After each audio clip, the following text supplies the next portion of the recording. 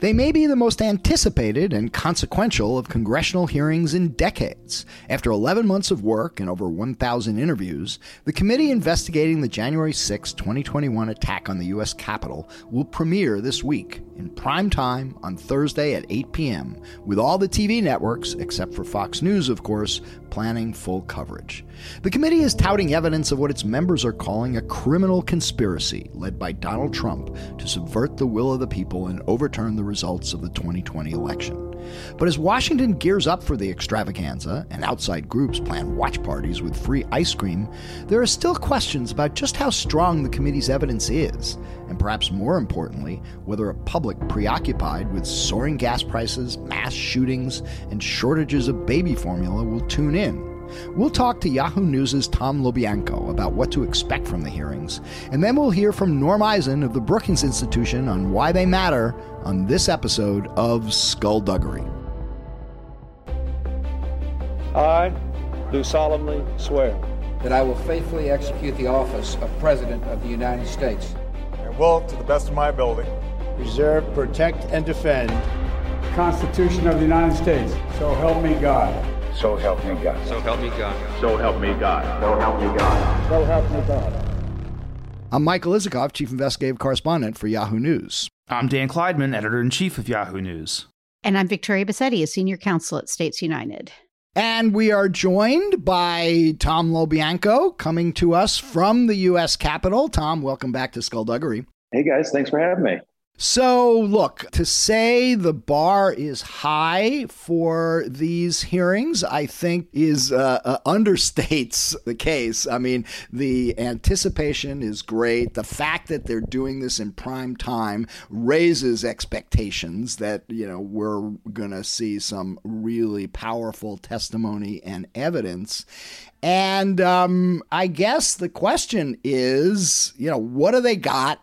And how are these going to play out? Let's start with the Thursday night primetime hearing. What can we expect in that hearing? Yeah, absolutely. I mean, number one is they seem to have learned quite a bit. And Caitlin Dixon and I will have this story up here in a bit. They seem to have learned quite a bit from the previous investigations of Trump, the Trump-Russia investigation, both impeachment investigations. And they're limiting witness testimony, so you will not have this circus-like atmosphere that you had in previous encounters with Trump. They have an ABC, Axios had a very nice scoop on this on the ABC, former ABC News. James Goldston is helping advise them on how to produce this to make it effectively a primetime spectacular. Of course, the question now is, how much of that matters? How much will anybody tune in for anything anymore? I mean, just think back a few months and this thing was, Will Smith literally slapping Chris Rock in the face. That's kind of that's kind of the bar that's set for these things. Let's start out with the first question you ask about any hearings. Who are the witnesses? Who's going to be testifying? Ooh, great question. And it is the central question you ask about any congressional hearing. Yeah. Who they got? Who they got? Well, they've been super cagey about this, but what we do know so far is they'll have a number of aides to former Vice President Mike Pence will be testifying. Mark Short, his longtime chief advisor, former Judge Michael Ludig, who advised him on certifying the election on January 6th. They have a top aide to former Trump Chief of Staff Mark Meadows. Her name is Cassidy Hutchinson. She'll be testifying. On Thursday night, all these short Hutchinson on Thursday night? Don't know yet that that's going to be on Thursday night. Apparently Thursday is I've seen reports that it's Nick Quested, who is the British documentary maker. He'll be one of the people apparently for Thursday who was embedded with the Proud Boys when they were the militia group, the extreme right group, when they were plotting what was going to happen on January 6th. So, Nick Quested, that's a name to look out for. But they've been very tight with the list. They've been very tight with, revealing anything about what's coming up on this. We're 2 days out now, and we still don't have, as you point out, we still don't have a witness list. The big names, of course, and, the biggest name, Trump, which they did not try to bring in Trump in any serious way. He will not, the expectation, not be testifying. We don't know that they went seriously after Pence. They'll have a lot of proxies for Pence, but not Pence himself, unless something seriously changes in the next couple of days. Again, it's they have been very cagey about this, and understandable. That's kind of like how these intel. Cagey perhaps because they can't figure out who's their strongest witnesses to put on prime time. I think, and we'll talk about this, that, they're going to have one major shot, big shot, and it may be their only shot to really grab people's attention, to grab them by the lapels and say, this matters, here's stuff you don't know, and we're going to give it to you. And, I think they really got to deliver on Thursday night, or, the hearings are not going to be the success that the members are hoping for. Or, Mike, is it possible that they're cagey because the witnesses have asked to be protected from the blowback and the amount of pressure and probably death threats that they're likely to get because they're breaking ranks with the Republican Party? If I were a Pence aide or a Meadows aide or someone who was about to kind of go testify about this, in the face of violent militia groups, I might kind of want my name to be kept secret until the last minute. Although I should point out that all the names that Tom mentioned have been out there as people who have cooperated with the committee and testified. So I'm not quite sure why you want to keep their names secret at this point. Well, they may also be cagey because they're trying to preserve the element of surprise. And to your point about there's a high bar, there are a lot of anticipation.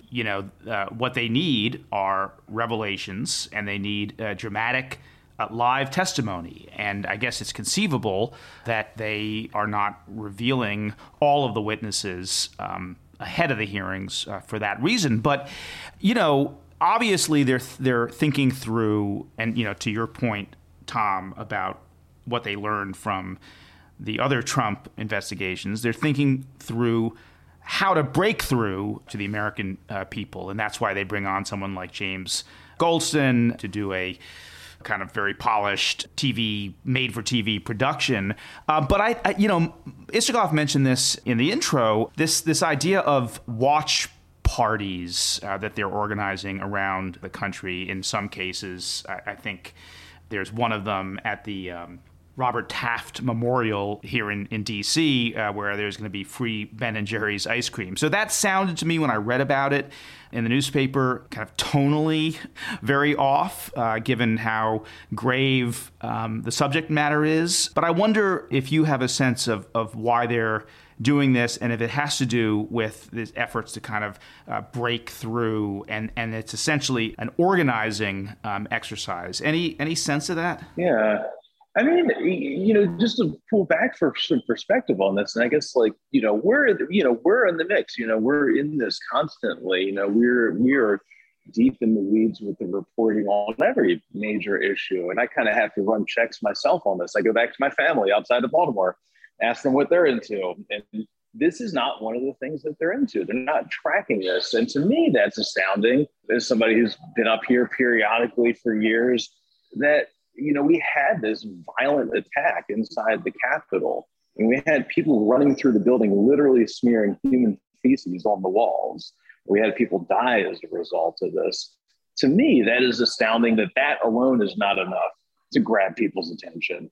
But it's kind of the environment we're in. So it's like, it's like if you see that in the history textbook, right? It's like, as part of the organizing efforts, they enlisted Ben & Jerry's to give out free ice cream. It will sound silly, but that's also kind of to the bigger point here. That's the bar that they have to get across, which is like they have to find some way of engaging people with this. And there's just so much competing for attention right now.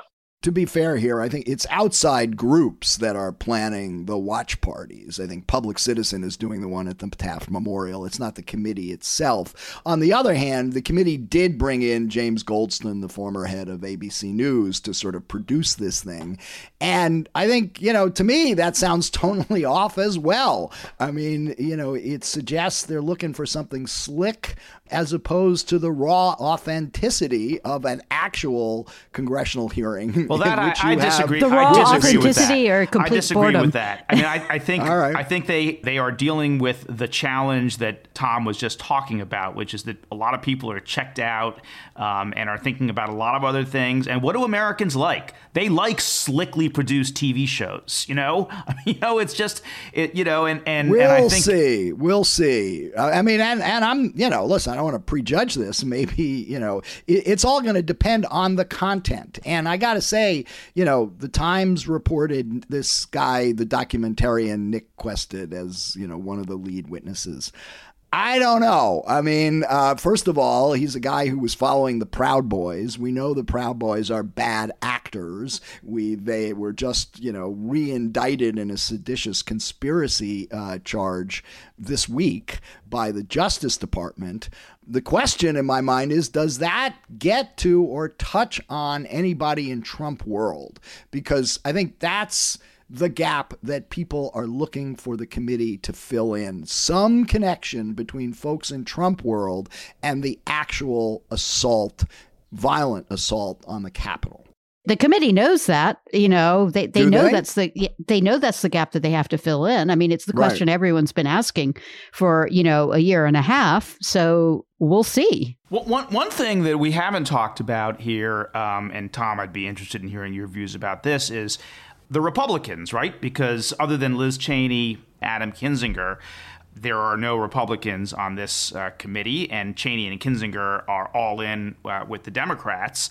There isn't going to be anyone to cross-examine witnesses. There isn't going to be anyone to try to undermine the basic narrative. And so that strikes me as an advantage that people who put on these kinds of investigative hearings have never had before. Now, of course, Republicans will be all over cable TV. We'll be all over Fox. I don't know about the other cable networks will all be covering the hearings. And Fox is not covering the hearings. But, I wonder if, Kevin McCarthy, after he sees these hearings, will say, and he wouldn't say this out loud, but, maybe it was a strategic error not to have Republicans on the committee who could go after the witnesses and try to tell a different version of the story.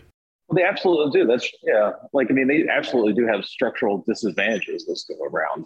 I mean, and the other thing, too, is to consider Trump doesn't have the White House anymore.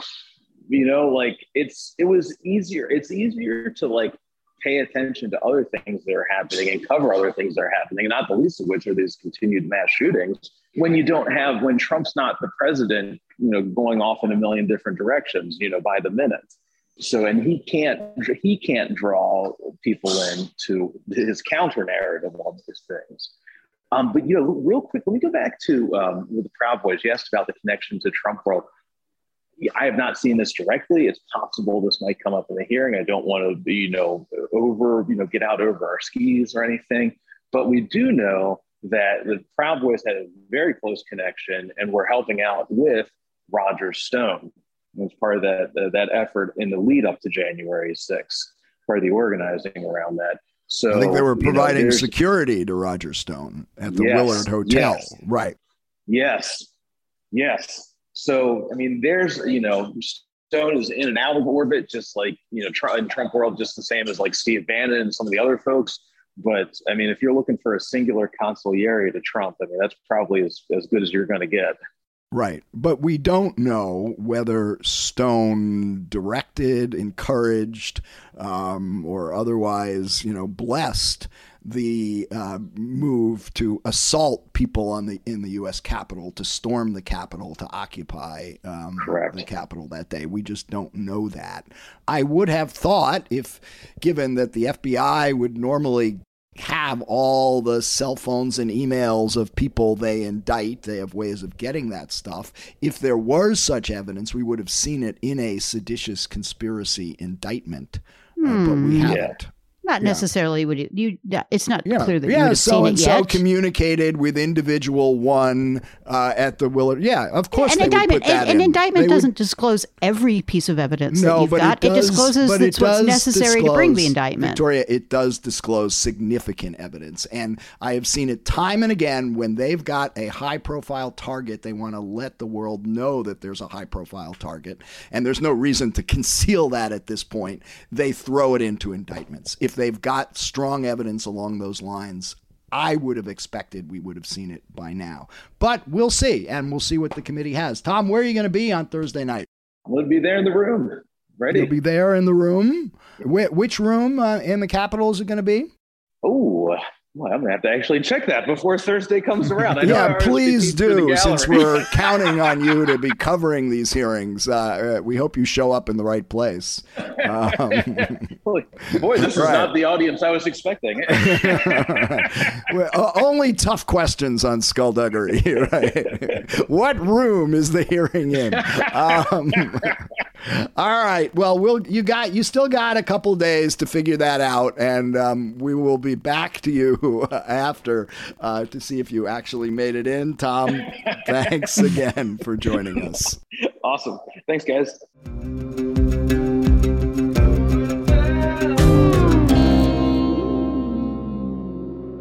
We've now got with us a podcast regular, Norm Eisen of the Brookings Institution and author of the new book, Overcoming Trumpery, How to Restore Ethics, Rule of Law, and Democracy. Norm, welcome back to Skullduggery. Thank you, Mike. Thanks, Danny. Thanks, Victoria, for having me back. Let's start off with something of a softball for you. In the grand historical sweep of congressional hearings from Teapot Dome to Watergate to Iran-Contra, how do you see these hearings in terms of their historical significance? I would load two others into the list, the Truman World War II corruption hearings that catapulted him into the vice presidency, and then the presidency and the 9/11 commission, although that was a commission, not hearings. In the grand sweep of time, I think these hearings have the potential to be a historical inflection point. Really, I think of them as the Watergate hearings for the streaming era, because, what worked in Watergate, round the clock coverage of sometimes mind-numbing. I found it gripping as a young teen watching in my family's hamburger stand with my dad, pointing out the functioning of American democracy. That won't fly anymore. Our collective attention span has shrunk. And so I think what the committee is winding up to do, all indications are they get that, and they're going to do 6. Personally, I believe they'll end up doing more than 6. We'll see. At least 6 tight, focused, grab America by the lapels hearings, very 21st century, mixed media friendly, a mix of live witnesses, montages of evidence, and the oldest trick in the book, telling a good story. So I think they have the potential to be an inflection point. Let's hope they're not and I was part of great hearings in the first impeachment, which I've left off of the list, although I think it belongs in the mix. And I was part of really a couple hearings in the wind up to impeachment that fell short of the mark. I think they've learned those lessons, Isikoff. What lessons did they learn? Number one, control. That you can't, the worst moments we had as we were limbering up, it really was in the spring training, in and around the Mueller hearings. Bob Mueller was not that great of a witness. You had others who, we all know him, right? We've talked to him. Most or all of us have known him, talked to him for years. In his heyday, he wouldn't have been a great witness. He was very terse. And, he's a wonderful man, but that his hearings were not the heyday of Bob. So then there were others, some of these insane Trump witnesses who completely chewed the scenery. We disciplined them with staff cross-examination, but we learned by the time we got to past spring training, we got to the main event, the Ukraine impeachment. What you saw were, and in the impeachment and trial, a mix of live witnesses, of testimony, control. That's number one. Number two, you guys love this. You eat it up with a spoon. New evidence. They've got to have some new evidence. And then number three, just tell a story and not the expected story. Like the insurrection didn't end on January 6th. In addition to overcoming Trumpery, where we talk about this, in fact, I think it may be your distinguished co-host and my distinguished co-author of one of our chapters, Victoria Bassetti, who talks about the fact the insurrection hasn't ended. The big lie is burning. Hundreds of candidates or bills from coast to coast still pursuing this falsehood, a great threat to democracy. They got to tell that story too, that the insurrection didn't end. The American people don't expect that. So those are the three elements. Okay, so Norm, we're going to get into the details and into the weeds here. But before that, one more softball, which is, what do you think the committee's objectives are here? What are they trying to achieve when these hearings are finished, whenever it is, the late summer or the fall? What do you think they are hoping will happen? How will it change anything? Well, I'll be watching in a TV studio at CNN on Thursday night when they define their objectives. I do think it will be very important for them to establish what are the targets so we can all measure, right? When I was being trained, I think of Thursday night as like the opening of a trial. And we've all seen good ones and bad ones. Even in bad trials, the opening tends to be the highlight. And it's downhill from there in managing the witnesses. Again, actually, because of some of these same issues we've talked about, control, new evidence, and gripping narrative. But I was taught when you open, you tell the jury where you're going to go. The trial, you go there. And then the closing is you tell them where you went. So they need to define those objectives. I'll venture some, having been through this. And we've all, the three of us have been through it together on both sides of the aisle. Some of us as reporters, some of us as working on these congressional hearings.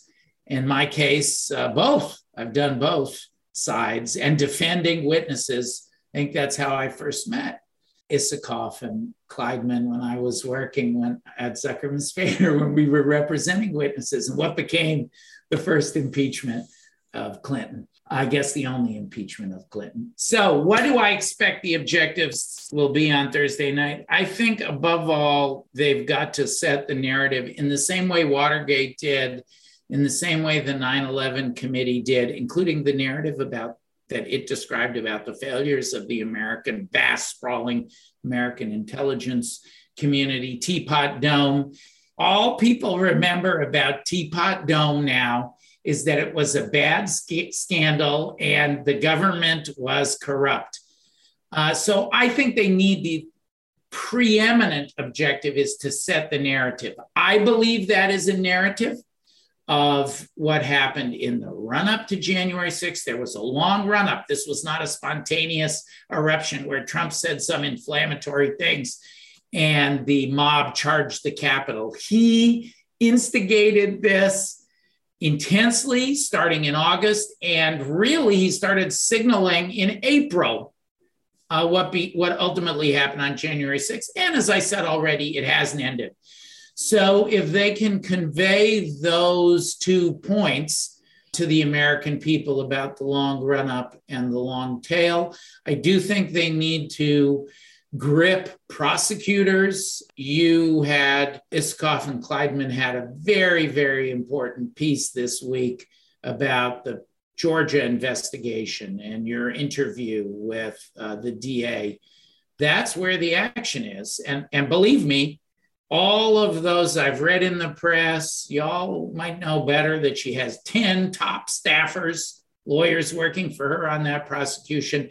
They'll probably all be sitting in a conference room watching on Thursday night. We know they've had contact with the committee to get the evidence. So I think, I look to Georgia for the most important outcomes, and I'll be grading Thursday on, are they advancing that case? And the American people, with all these election deniers on the ballot and all these bills from coast to coast, we need to get the American people to be a little more active, as they were in 2020, the Grand Coalition. They've got to come together again. Now we can talk about, is that happening? Back to Georgia. Kemp defeated Perdue. Raffensperger not only got more votes than Heiss, he probably, thanks to Democratic crossovers, avoided a runoff. You have to get above 50% to avoid a runoff. On the other hand, Herschel Walker, full-fledged election denier, he's on the ballot. Doug Mastriano, AG candidates, Secretary of State candidates. So there's some motivation for the American people. The insurrection isn't over. Help us fight it. Norm, so getting back to the January 6th hearing, if you had a magic wand and you could be sure that you would 100% get the answer to one question at this hearing, what would that question be? What happened during the 187 minutes of Donald Trump, at a minimum, criminally committing dereliction of duty with an insurrection, that with his failure to respond to an insurrection he incited, and I think this is all still one run-on sentence, and did it go beyond mere dereliction to active stimulation of violence in his behavior then or at any point beforehand beyond what we already know about publicly? Yeah, so you want to know that 187 minutes in the White House, from when the kind of assault on the Capitol started to when they kind of went, and everyone was like texting him, and Meadows saying, you've got to get control of it. Trump issued that, that kind of mealy tweet. You want to know, what was he doing? The first tweet where he actually seems to egg them on. And then finally, after 187 minutes, the little video that he filmed outside, where he still celebrates violent insurrectionists. Go home with love. This is a day we'll always remember. I mean, he's serenading these insurrectionists. At least he's telling them to go home. I want to know every minute and every second of that 187 minutes. I want to know if all the leaks we've read are true. Did he say words to the effect of, yeah, when they were chanting, hang Mike Pence, maybe he should be hanged? Did he tell Kevin McCarthy, well, I guess they care more than you do? Did he affirmatively block aid coming to help? Was he cheering on the attack on his own vice president, his own government? Those are elements that go to the things I care about, intent. The next most important thing, Vic, is all the evidence that surrounds the next most important block of time, which is the roughly 60-minute conversation on January 2nd. We have a recording of this one with the Georgia Secretary of State, in which Trump says, can you just, quote, find 11,780 votes? I want to know everything that is possible to know about that. And some has leaked out, like the texts of Raffensperger staffer texting Meadows, it's time to end this. I'm paraphrasing, no good can come of this. Everything, that is the heart. That is a simple criminal case for Fani Willis down in Georgia. That's the guts of it. And let's get all that evidence out there, because she's not just trying her case to a Fulton County jury.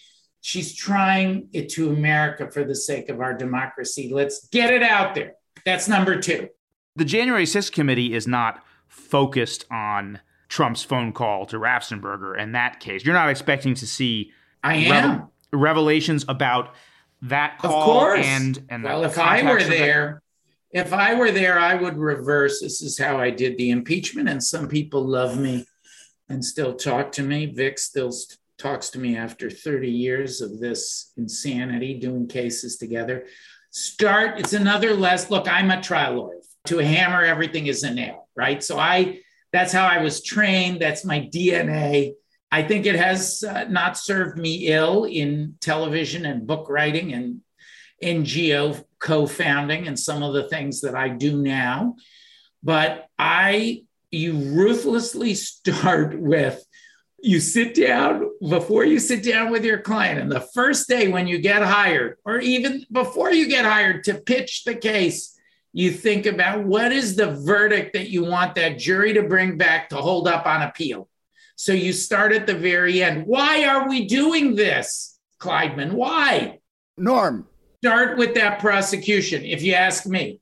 I agree with you that Trump's actions or inactions that day, despite pleadings from lots of people in Trump world to call the dogs off, is, probably the most gripping thing people are looking for. But that's not what the committee is starting out with.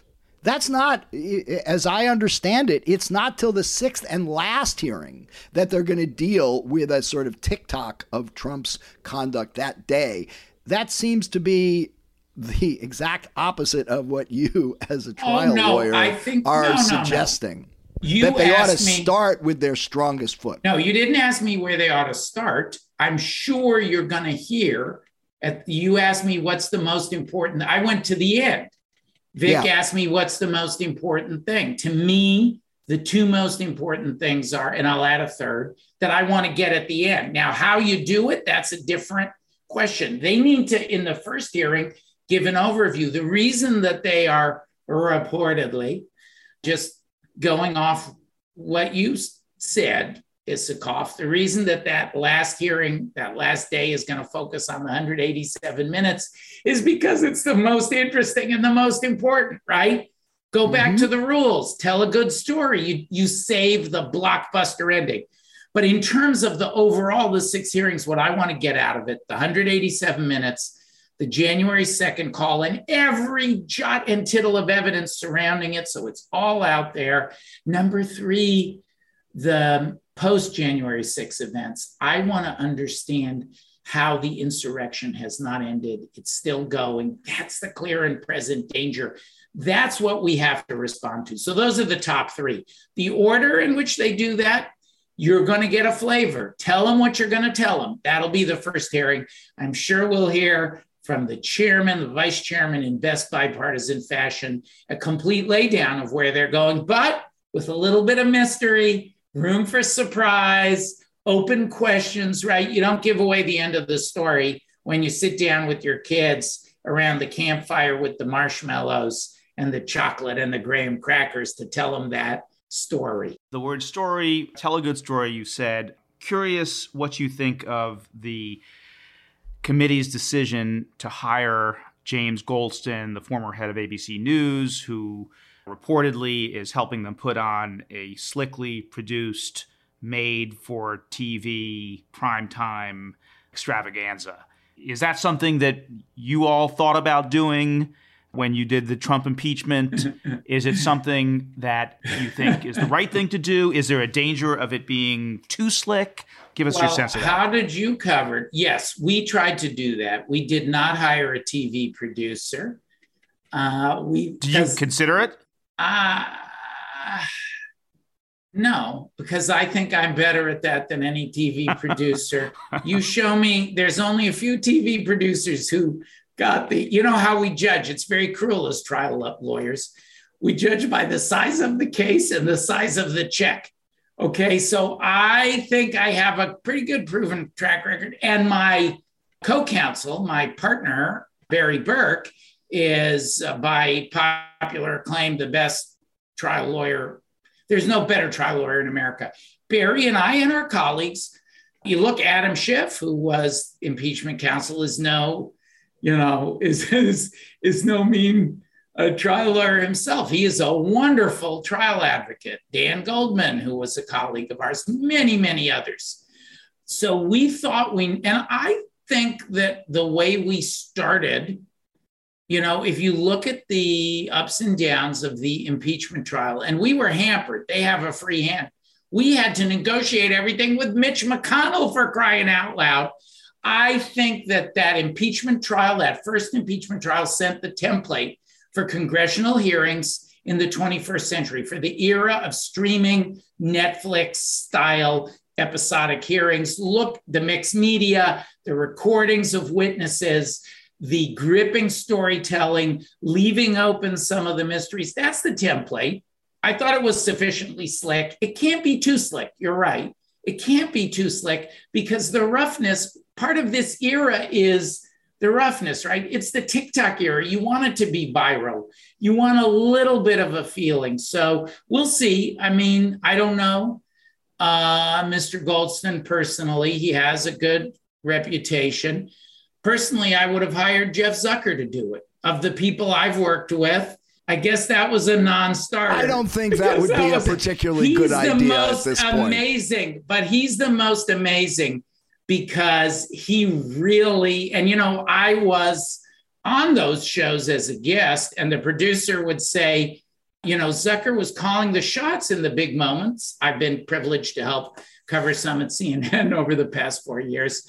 He's the best at that. Okay, we'll see. Okay, all right. Now, but there's counter programming. Axios is reporting that there's, Fox is not covering this. Steve Bannon and all of the right-wing radio shows are going to be counter programming this hearing. Given how aggressive likely the kind of disinformation and aggressive attack on the hearings are going to be, is there any chance for a kind of middle of the road, kind of voter who has, kind of not paid all that much attention to it, but maybe a little bit of attention to it? Is there any way that a normal voter or watcher is going to be able to cut through the noise and the counter programming and actually come away from this feeling confident that they know what the truth of the matter is? Yes. I don't think that they're going to be able to counter program their way out of a truly effective performance by the committee, which is what I expect. Now, I think, probably the 30% of America who are firm Trump acolytes, they're a tougher get. This is real. And then, there's another 30% who already understand the truth. Maybe they're a little too vigorous or partisan at times, but they're basically, they have an understanding. There's a middle that you want to pick up. And then if you can get 70, and we did this, by the way, we tracked this in impeachment. We looked at how the numbers shifted in the public polling and the proxies. Like, for example, what percent of Americans, we had a big theme. We wanted witnesses, live witnesses, which they're going to have, right? We wanted Bolton was our big get. We were negotiating right up until the end of the impeachment trial in the Senate. Then we got a huge polling bump where we started to approach that magic 60 plus number. It's kind of like the 60 votes you need to beat a filibuster. You want to get into super majority territory. We got there at the end with many people who voted for Trump saying, hey, I want to see a live witness. They got through to me here. I want to see Bolton, according to the polls. So that's the target, is the middle. The middle is the target. You're talking about polling, which only sort of reinforces the skepticism some people have that this is a political exercise, not a fact-gathering effort to get at the truth. And, that point has been made just in the last couple of days. The New York Times just ran a story about how Democrats are hoping that these hearings, they can use it as a political cudgel to change people's attitudes and take them away from worrying about inflation and rising prices and rising crime. And even to the point where outside groups are holding watch parties, giving away free ice cream. Now, I think I'm speaking at a watch party. You are. I mean, all right. Now, why would they do watch parties? Hold on a second. Norm, I'm a little shocked that you are indulging these watch parties, given the gravity of what this committee hearing is supposed to be about. To be having parties about the hearings seems a little, I think, as Danny said before, totally off. But let me just read you something that David Axelrod tweeted just after that New York Times story broke. If I were a member of the January 6th committee, stories like these, casting the hearings as a political cudgel, would make me very unhappy. Conversely, Republicans who hope to dismiss damning findings as partisan will seize on them. Let facts speak for themselves. Well, what was the thing he retweeted, Mike? That's what he tweeted about the New York Times story, about the watch parties and Democrats trying to use this for political purposes. Okay. The Annie Carney story or another story? Do you remember? No. I didn't agree with him. I didn't agree with David on everything in the White House, in the campaign, in the White House. We did generally agree. There was another group that wasn't so into my strong Dr. No medicine. David was. He was a backer of that. And I sometimes disagree with him at my own peril on CNN. First of all, before answering the question, I do want to note, I've been friends with Isikoff, as I say, for 3 decades. The listeners to Skullduggery do not take personally that note of skepticism and even disdain, tonally, you idiot. How could you believe such a thing? You idiot. Wow. It's nothing personal. It really bothered. You are a good trial lawyer, Norm. It really bothered. I will tell you, some of my partners, when we were working what became that impeachment, all the Clinton scandals, Isikoff would get on the phone and they would pass me notes. What an asshole. But he is, and I would say he is. Our listeners to Skullduggery often write that in reviews. Yes. But he's an asshole for a good cause. Exactly. The truth. He's an asshole, but he's our asshole. No, I'm a bipartisan asshole. No, it's a good. I tried to explain that I'll answer the question. Asshole. Then I'll answer the question. Okay. I just couldn't resist the moment. This is why I'm a Skullduggery regular, and I'm disciplined one. I couldn't resist the moment. That kind of severe skepticism is necessary. And, it's what was missing. Like when Bill Barr said, there's nothing in the Mueller report, move along here. And everybody believed him, right? And I was working for the House Judiciary Committee. I would say to all these reporters for the most prominent publications in the country, don't believe him. Put in an asterisk. We don't have the paper. What if he's lying? And they would say to me, come on, he wouldn't lie. And it's only fair. We've been so tough on Trump. Then, of course, now we know 2 federal judges have said he was lying, essentially. Okay, let me answer this. So I welcome the skepticism. This is a somber moment. Maybe watch party is not the best word, but the alternative is a watch wake for American democracy. We have got to get, as I said when you asked me about the objectives, we have got to get the American people to understand the insurrection was more than January 6th. It had a long run up. It's still going. You have to do something about it. You need to do that in how you consider in a nonpartisan way these bills and candidates that are big lie fodder burning across the country. You're going to need to support prosecutors. Everybody in Atlanta is going to need to support Fani Willis when I believe she brings these cases against Trump and others, as she's very likely to do. And so it's appropriate to engage the American people in order to look. The reality is, call it. I don't even know. I doubt that they call it a party. I think they call it a gathering, but maybe press release does say I was party. On their websites. I was on their sites. Some of them call them watch parties, and one of them is offering free Ben & Jerry's ice cream. Is that the one I'm speaking at? It's the Robert Taft Memorial. I don't know, but I'll take the ice cream. Look, everything goes better. Democracy goes better with ice cream. Okay, party, you're right. Party it has a connotation of frivolity. Until you raised the question, I hadn't thought about it.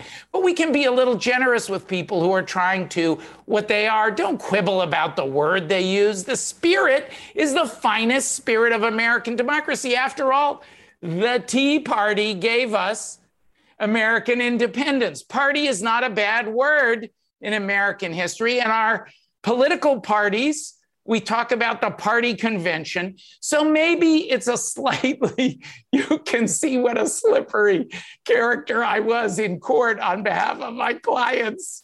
Norm, as a veteran trial lawyer, do you agree that the adversarial process is the best way to get at the truth? Yes.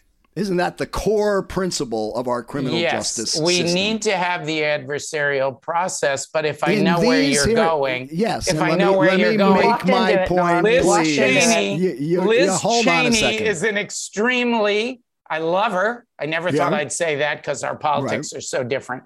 Believe me, those stories that we all read, I'm sure they're true, that she has fought a pitched battle, and you are going to see her asking some very tough questions. We're just reading articles that she's not going to go, look, they're my personal wish list, very grand legislative solutions. I'd love to see him too, of reforming the Electoral College.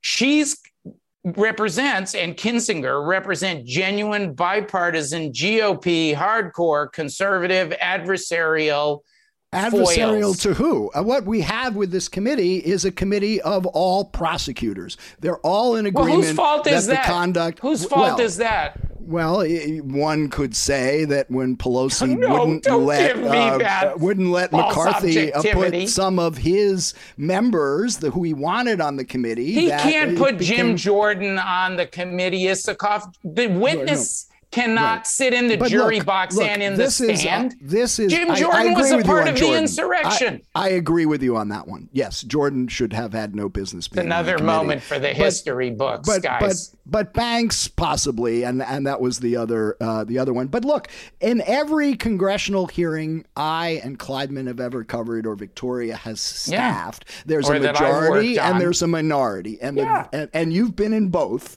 And the job of the minority is to show when witnesses testify or depositions are excerpted, to point out that which is not being highlighted by the majority, that might contradict the narrative that the majority is trying to put out. That's the standard way congressional hearings have operated all along. In this case, we do not have a minority that's going to challenge anything this committee of prosecutors is going to be put on. And that strikes me as a weakness of this process. Yep. Go ahead, Vic. I'm going to push back on you, Mike, about this. Go ahead and then come to Norm's aid. Right? He needs you, Victoria. Yeah. So I worked on the Ruby Ridge, the big Ruby Ridge hearings. We had 16 days worth of hearings, almost 100 witnesses. There was no majority sort of thing. There was a consensus amongst the members of the committee that something not good had happened in that place, Democrats and Republicans across the board, and we still conducted a probing, fair inquiry into what had happened. So you don't have to have that sort of, rigorous, he said, she said quality to a hearing in order for there still to be probing, thoughtful, rigorous questioning. Okay, I mean, fair enough, although Ruby Ridge was not exactly a highly politicized matter in the same way that, this one is and many others. And I think that's where the difference lies. But Norm, you get my point that the traditional way congressional hearings have been conducted is not the template. It was not traditional for an attorney general of the United States to lie to the press about a special counsel's findings. The shenanigans that I saw firsthand, including involving blocking Bill Barr from coming to the committee, and just the insane carryings on of Jordan, Matt Gaetz, Louis Gohmert, Mark Meadows would sometimes come to the impeachment hearings and sit. He tried to sit on the dais.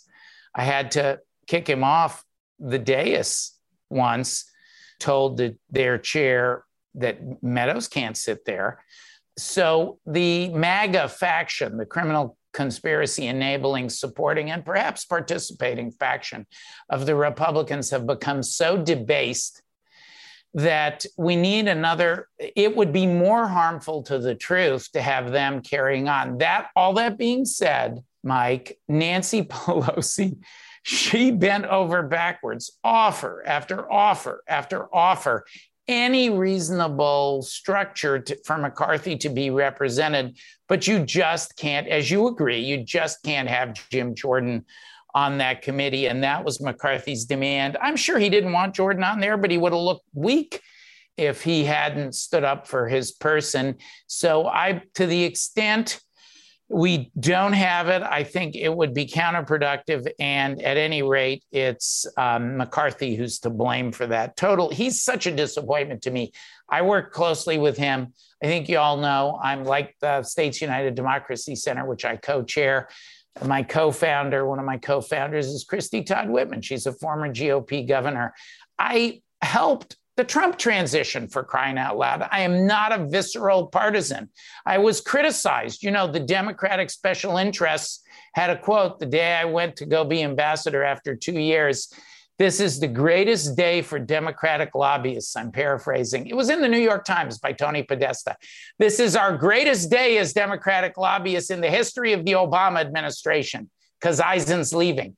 Like, I am not a super Democratic partisan. That's just not how I roll. I'm friendly with Tony, but, you know, he represents a wing of the party that is not mine. I like to think I represent the principles. I mean, I've taken a different approach on some of the redistricting stuff. I thought there were places where we went too far. So I am not saying this as a partisan. That system, the clown show, is broken in the House, and we need to overcome that.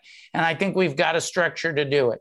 Cheney and Kinzinger will be plenty skeptical. You'll see. I want to pick up on that. Let's talk for a moment here before we wrap up about the personalities on the committee, because even though there is enormous consensus about on that committee about the importance of getting to the truth here and exposing the corruption, exposing the violence, exposing everything that happened, there are also ideological divides.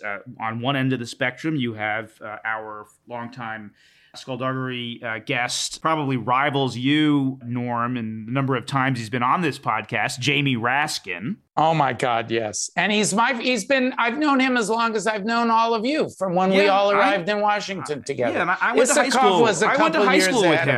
I went to high school with Jamie, and so he's on one end of the spectrum. And he was my client, of course, in the impeachment, first impeachment. And he's already talking, I understand, about using these hearings as a platform to advocate for getting rid of the Electoral College. And then you have Cheney on the other end, ideologically. She's not going to go along with that. No, clearly. He knows that. He knows that. Right. I want to say I have no firsthand knowledge about that leak that was in the media over the weekend about the differences between Raskin and Cheney on remedies. But you don't need to have any inside knowledge to know that this committee, and that's an example of the adversarial process, and it will be running all through. They're not having consent recommendations on reforming the Electoral College. Okay, but do you think that is wise of Raskin to even like broach that subject? I mean, clearly. I believe in the adversarial process. I told you. Because you know, you need a constitutional amendment. It's never going to happen. Don't never say never. We don't know the direction American politics is going to take. Maybe the revulsion. I was an eyewitness. I saw the groundswell building, the stars aligned. And when I went into the Obama White House on that first bus from the swearing in, we had 60 filibuster proof in the Senate and the big control of the House and the president. Never say never. But doesn't it undermine their credibility if they're pushing these pie-in-the-sky ideas? It doesn't undermine for, let's say that, look, everybody has a constituency. Cheney has a constituency. Raskin has a constituency. They're doing so many things in a bipartisan way. Is it really that bad if there's a few press stories about things they disagree on? That way their constituents can say, oh, he's still a liberal, she's still a conservative. I don't think, my own guess is that was not a hostile. That was not like a hostile leak where some reporter overheard something in a cafeteria in the House of Representatives. Somebody wanted that disagreement out there. No, I don't think I've seen 1,000 leaks. There are some the two of you have had many stories over the years that have given me agita, heartburn, and indigestion, made me reach for the Tums.